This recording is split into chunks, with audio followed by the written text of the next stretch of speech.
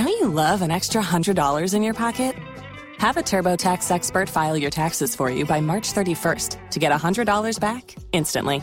Because no matter what moves you made last year, TurboTax makes them count. That means getting $100 back and 100% accurate taxes, only from Intuit TurboTax. Must file by 3/31. Credit only applicable to federal filing fees with TurboTax full service. Offer can be modified or terminated at any time.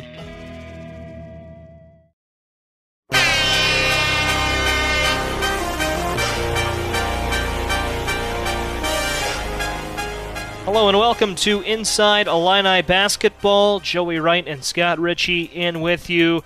Scott, we're just a few hours removed from the end of Illinois' season. The 9th-seeded Illini today losing to 8th-seeded Arkansas 73-63 in Des Moines. We're in our Urbandale studios breaking this one down. Tough loss for Illinois. Felt like Arkansas's game for a lot of the game. Yeah, and it was a fitting loss, I think, for what this Illinois season has been. Because a lot of the same things that tripped up the Illini throughout the year were the same things that hurt them today. A slow start. I mean, Arkansas had a 14-point lead at one point in the first half. Illinois got it down to single digits, then it went back to 10 at halftime. Then the turnovers became even more of an issue in the second half. Three-point shooting wasn't there. And, in typical fashion, there was a comeback attempt. I mean, what you can't say about this Illini team is that they quit. But every time they seem to have, put together a little run, maybe get a little momentum in the second half, it was a turnover stopped it, or maybe a bad look, bad take, bad shot offensively stopped it, or missed free throw stopped it. So, they didn't help themselves down the stretch, and it was the same thing that's just plagued this team all year, and that inconsistency is how you wind up in an 8-9 game, and it's how you lose it. Illinois in the first half only shot about 28%, 8 of 29 from the field. They recovered to go about the same from the field that Arkansas did. In fact, if you look at the percentages, they shot a little bit better, 38.5% to 38.1%. But, Scott, you're right. Those inconsistent elements, turnovers, were a big part of this game as well. Illinois turning the ball over 17 times to the Razorbacks 11. 19 points off turnovers for the Razorbacks. Yeah, and if you look at some of the other stats, like Illinois did shoot it better in the second half, but they scored .840 points per possession, and 1.0, that's just sort of base average. If you're doing that, you're playing okay offensively. Anything below that, it's a struggle. And then Illinois turned it over on almost a quarter of its possessions, 22.7%, and it's just not sustainable. You cannot give another team that many extra opportunities, because it's not like Arkansas played terrific basketball today. They were fairly inefficient, and they had some turnover troubles of their own. But Illinois it was more for Illinois, more of everything that you couldn't have. Arkansas shooting that 38%, as you alluded to, on 63 field goal attempts. Illinois 38.5% on 52 field goal attempts, made 20 of their looks. Arkansas made 24. And something Brad Underwood mentioned in the press conference post-game, you alluded to those extra chances. Arkansas, 11 offensive rebounds. Illinois only had 3. I don't think that was the difference in the game. Arkansas only had 6 second chance points to the Illini's 5. But Illinois just it didn't do a lot to help themselves today. No, and I don't know that anyone should have expected anything different. And that's actually something Coleman Hawkins said after the game. He said it wasn't maybe, the loss wasn't hard to swallow. It was just it's what happens when you don't run good offense, when you turn it over, when you make mistakes. And the way Illinois played all year, it was almost expected that it was going to happen again. And it did. And Coleman Hawkins was shouldering a lot of the blame, for the loss after the game, and really for the season as a whole. And just that it's some of the stuff that he talked about yesterday was just was it his fault? Had he done enough to lead? And he basically came to the conclusion today that he hadn't. That he just hadn't found the right way to approach that leadership role, the right way to maybe get across to his teammates like these mistakes that everyone keeps making are unacceptable, and it just the accountability piece was a little tough to find. Absolutely. And you mentioned Coleman Hawkins' post-game reactions. Take us inside the locker room. Nice perk of the NCAA tournament, open locker rooms after the game. I went to the press conference. You went to the locker room. What was the vibe in there? What did some of the other players you talked to have to say about this one? I mean, it's a pretty muted vibe. I mean, you'd expect. Yeah, after the loss. But, I mean, just even that, though, I mean, all of the Illinois players that I talked to, like they sat there, they were available for the 30 minutes, and they talked about they didn't avoid the issue. Like they understood the things that they did not do well were the cause of this loss. I thought, and there's a lot of honesty, like with Coleman, talking about how he felt like he had failed as a leader a little bit, and then Matthew Meyer, I talked to him and asked because he watched the last 10 plus minutes from the bench. He checked out with 10:38 to play. Had only made 2 free throws at that point, missed every other shot he took, and I asked him if it was difficult to watch, and he's like, "No, the coaches made the right decision by not putting me back in the game because he just said he was playing bad basketball." So I thought that was interesting.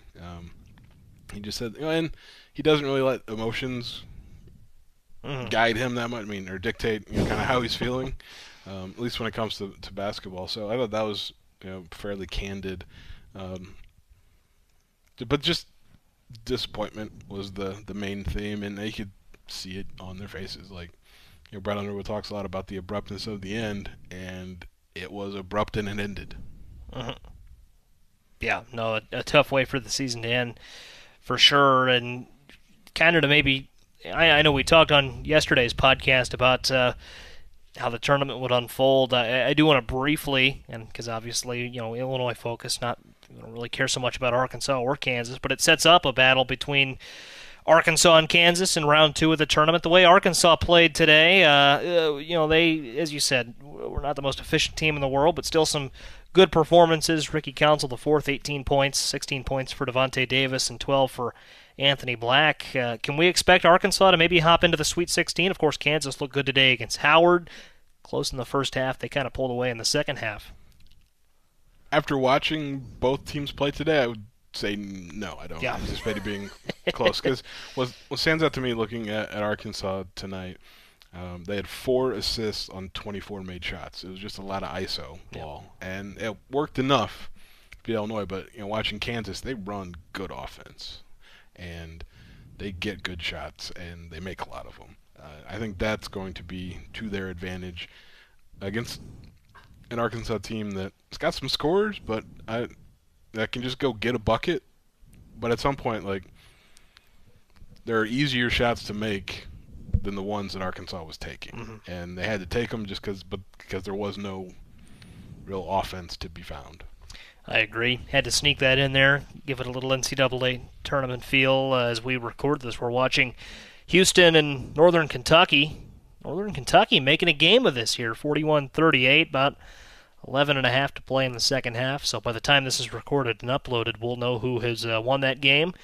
But that's March, right? I mean, Howard giving it to Kansas a little there in the first half, and then Kansas pulls away. Want to shift back to Illinois, though, Scott, and questions that'll be answered, I'm sure, on many future episodes of Inside Illini Basketball to come. There will be many words about this written in the pages of the News-Gazette and online, but just your quick thoughts. What's the future of Illinois basketball? You're looking at 2023-24. You've got a couple players with NBA draft prospects, of course, the transfer portal. Who knows how that's going to impact things? Just your broad thoughts in a snapshot right now. What are you thinking is the early outlook maybe for next season? Way too early to preview. I mean, the cop-out's to say I have no idea. And that's a fair answer, right? I think that's an honest answer because, well, let's look at it this way. Matthew Meyer's the only player that can't come back. He's exhausted his eligibility. He's done. Everyone else can. Will they? No. I mean, I think in this era of college basketball, it'd be naive to think that everyone will come back. Right. They could. I just don't think they will. I mean, and there's decisions being made.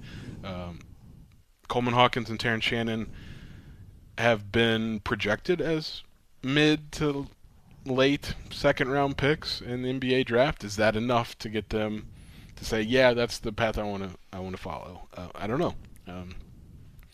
But Illinois probably needs to have a little more continuity from season to season than they did from last year to this year, because all of those new players, trying to get them to gel, get them to figure out what they are as a team together, I'm not sure it ever happened. Like, at least not fully, at least not enough to be consistent.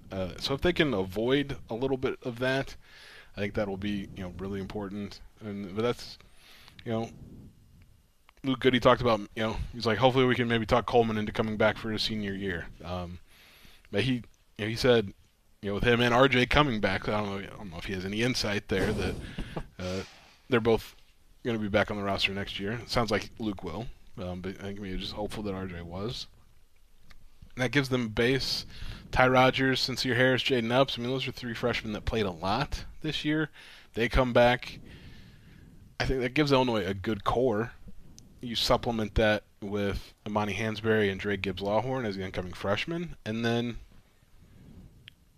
depending on what the roster looks like, a transfer or two, I think, and that'll depend on if Coleman does decide to go pro. Need some front court help next to Dane Danger. Brandon Lieb just been in that backup role in his time here, so I don't know what his future holds. I think he'll be back. He's very much into this program and being at Illinois. But from a basketball standpoint, need somebody besides Dane. So you hit the transfer portal, and Brad Underwood said that he was looking at some portal options last night. He said he's going to look at more tonight. I mean, so there's really no – you just immediately go from one season to the next now. There's no break. The portal opened up on Monday. There's already almost 1,000 players in it. It's as fast as it's gotten to, I think, 900 plus since the portal became a thing. Uh-huh. So there's no time to really reflect on what this season was, because Brett Underwood has to start figuring out what next season's going to be. One player he won't have next season, no surprise, Sky Clark, not coming back. Seconds after the buzzer, maybe the same second as the buzzer sounded, he announced he's going to Louisville next year. It seemed simultaneous. So when he left the team in January, for personal family reasons, is the way he put it. Obviously, was still on the roster at that point. They never took him off like the roster online, but officially entered the portal on Monday. Committing to Louisville on Thursday. I think he had a visit this week, but there have been some fairly strong rumblings that that's the direction this was going to go for a while now. Yeah, that didn't work. No. I mean, and it put Illinois in a real pickle, this season, because they went with Sky Clark as opposed to maybe getting a veteran point guard out of the portal. And once they committed to Sky and he committed to them, that was it. Like, they weren't. I don't know how you talk a veteran point guard into coming into that situation, and if they could, I don't know that Sky Clark would have been very happy. Turns out he wasn't happy anyway because he left. But it created a scenario where they didn't have like a veteran point guard to run the offense, and maybe that changes things where they actually do run some offense. I know RJ Melendez in the post-game press conference, talked about how this team just at times just didn't run the plays that Brad Underwood would signal in from the bench, and that's a problem. I mean, he's calling them for a reason, and like I get, basketball, you can see things on the court and maybe you go a different direction, but that didn't necessarily work all that well for Illinois. So maybe if they had a veteran point guard, it's all different, but that's hindsight being what it is. So they didn't have one, and here we are after a first-round game and talking about the end of the season. Tough way for it to end. Illinois out in the first round of the NCAA tournament. Arkansas advances to play Kansas in the round of 32. Any final thoughts on Illinois basketball, Scott? I do have to ask how your brackets are looking here. I know, certainly we've been able to follow all of the games intently today. We haven't been focused on the Illinois game at all, but do you know how your brackets are looking? I know Furman, big win for the Paladins today, has you in good shape. That's the one that has me in good shape. Arizona getting beat by Princeton, did not see that coming, but I did pick Furman to upset Virginia. Crazy finish to that game. And I'd just like to give a shout-out to probably not my cousin, but I'm going to claim him, Bob Richey, the Furman coach. A great win for the Paladins today. But other than that, it's been kind of a typical Thursday of the NCAA tournament for me where my bracket does not look great, but that's okay because now I can maybe just enjoy the games for what they are. Got Northern Kentucky trying to make a comeback here against Houston. Now Houston's opened it up on our hotel room TV screen, 49-40, about 8.5 to play. Before we sign off, I do want to give a call, though, to the folks at the, I don't know what department of the NCAA is in charge of the March Madness in-arena viewing experience. But, man, first day or two, first 3 or 4 days, really, of March Madness, so great as a sports fan. I just love how you're at the arena. They're showing live look-ins on the scoreboard. That's kind of cool. I know when Furman hit that shot, it was a picture-in-picture. The Illinois-Arkansas game was on it took up most of the scoreboard, but they did have a feed of the Furman-Virginia game on, and when that crazy, steal and score, what turned out to be the game winner went in, you heard the crowd erupt, and then during a media timeout that followed, they put the finish on full screen, and the crowd really went into a tizzy at that point. Just a cool event to be a part of in the arena. Kind of you still get the madness aspect of it in the venue. Yeah, and this is the third NCAA tournament I've covered in a row, and the first that's maybe felt like the real thing. Because this is the first time the locker rooms have been open since 2019. So. Yeah, it's the best time of year. Love it. I always have. Really appreciated my teachers growing up that would wheel it, and this will show my age just a little bit, wheel in the TV on the cart so we could watch. And maybe there was a time or two when I was in college where I had a class that overlapped with the Thursday start of the tournament, and I might not have been in class when that was happening. But it's just, if you're a college basketball fan, you can't not just love everything about this. Oh, it's great. I remember when I was in high school, I would pull it up on the March Madness website and watch all the games that way. That's a cool way to watch. I remember when I was in 8th grade, got to give Mr. Majors a call. I remember that was a really fun day in class. He put a big bracket over the whiteboard, and we all filled out brackets that day. Math teacher, you can get away with that, right? Statistics and probability and everything that comes with that. Sure. So it was a fun day. I'm sure that bracket, I think that was the year I picked New Mexico State to make a deep run, and they didn't. Or New Mexico, I don't forget which one. Harvard got them in the first round that year. I do remember watching that. Painful memories. There's tough breaks, but there's also a lot of great games. There sure are. And we're recapping Illinois and Arkansas today. Arkansas ending Illinois' season with a 73-63 loss. Scott, I think, what do you say we leave it there and catch the end of today's games?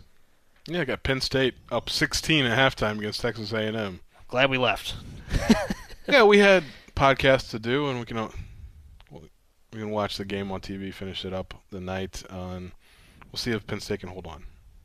16 points. They might be out of gas. We were talking at the arena. They've played a lot of games here in the last week, short turnarounds and different things related to that. So by the time this is posted and uploaded and you're listening to it, maybe it's late on Thursday night. Maybe you catch us on Friday or into the weekend. You'll know the outcome of that. So you can look back on this and see how we did. But that'll do it for this episode of Inside Illini Basketball. Thanks for following along. Scott, I'm all talked out. Busy week. Thanks for following along News-Gazette's coverage in Des Moines. Plenty more coming in the pages of the News-Gazette and online. For Scott Richey and our photographer, videographer, Anthony Zillis, I'm Joey Wright. This has been Inside Illini Basketball. Thank you for listening.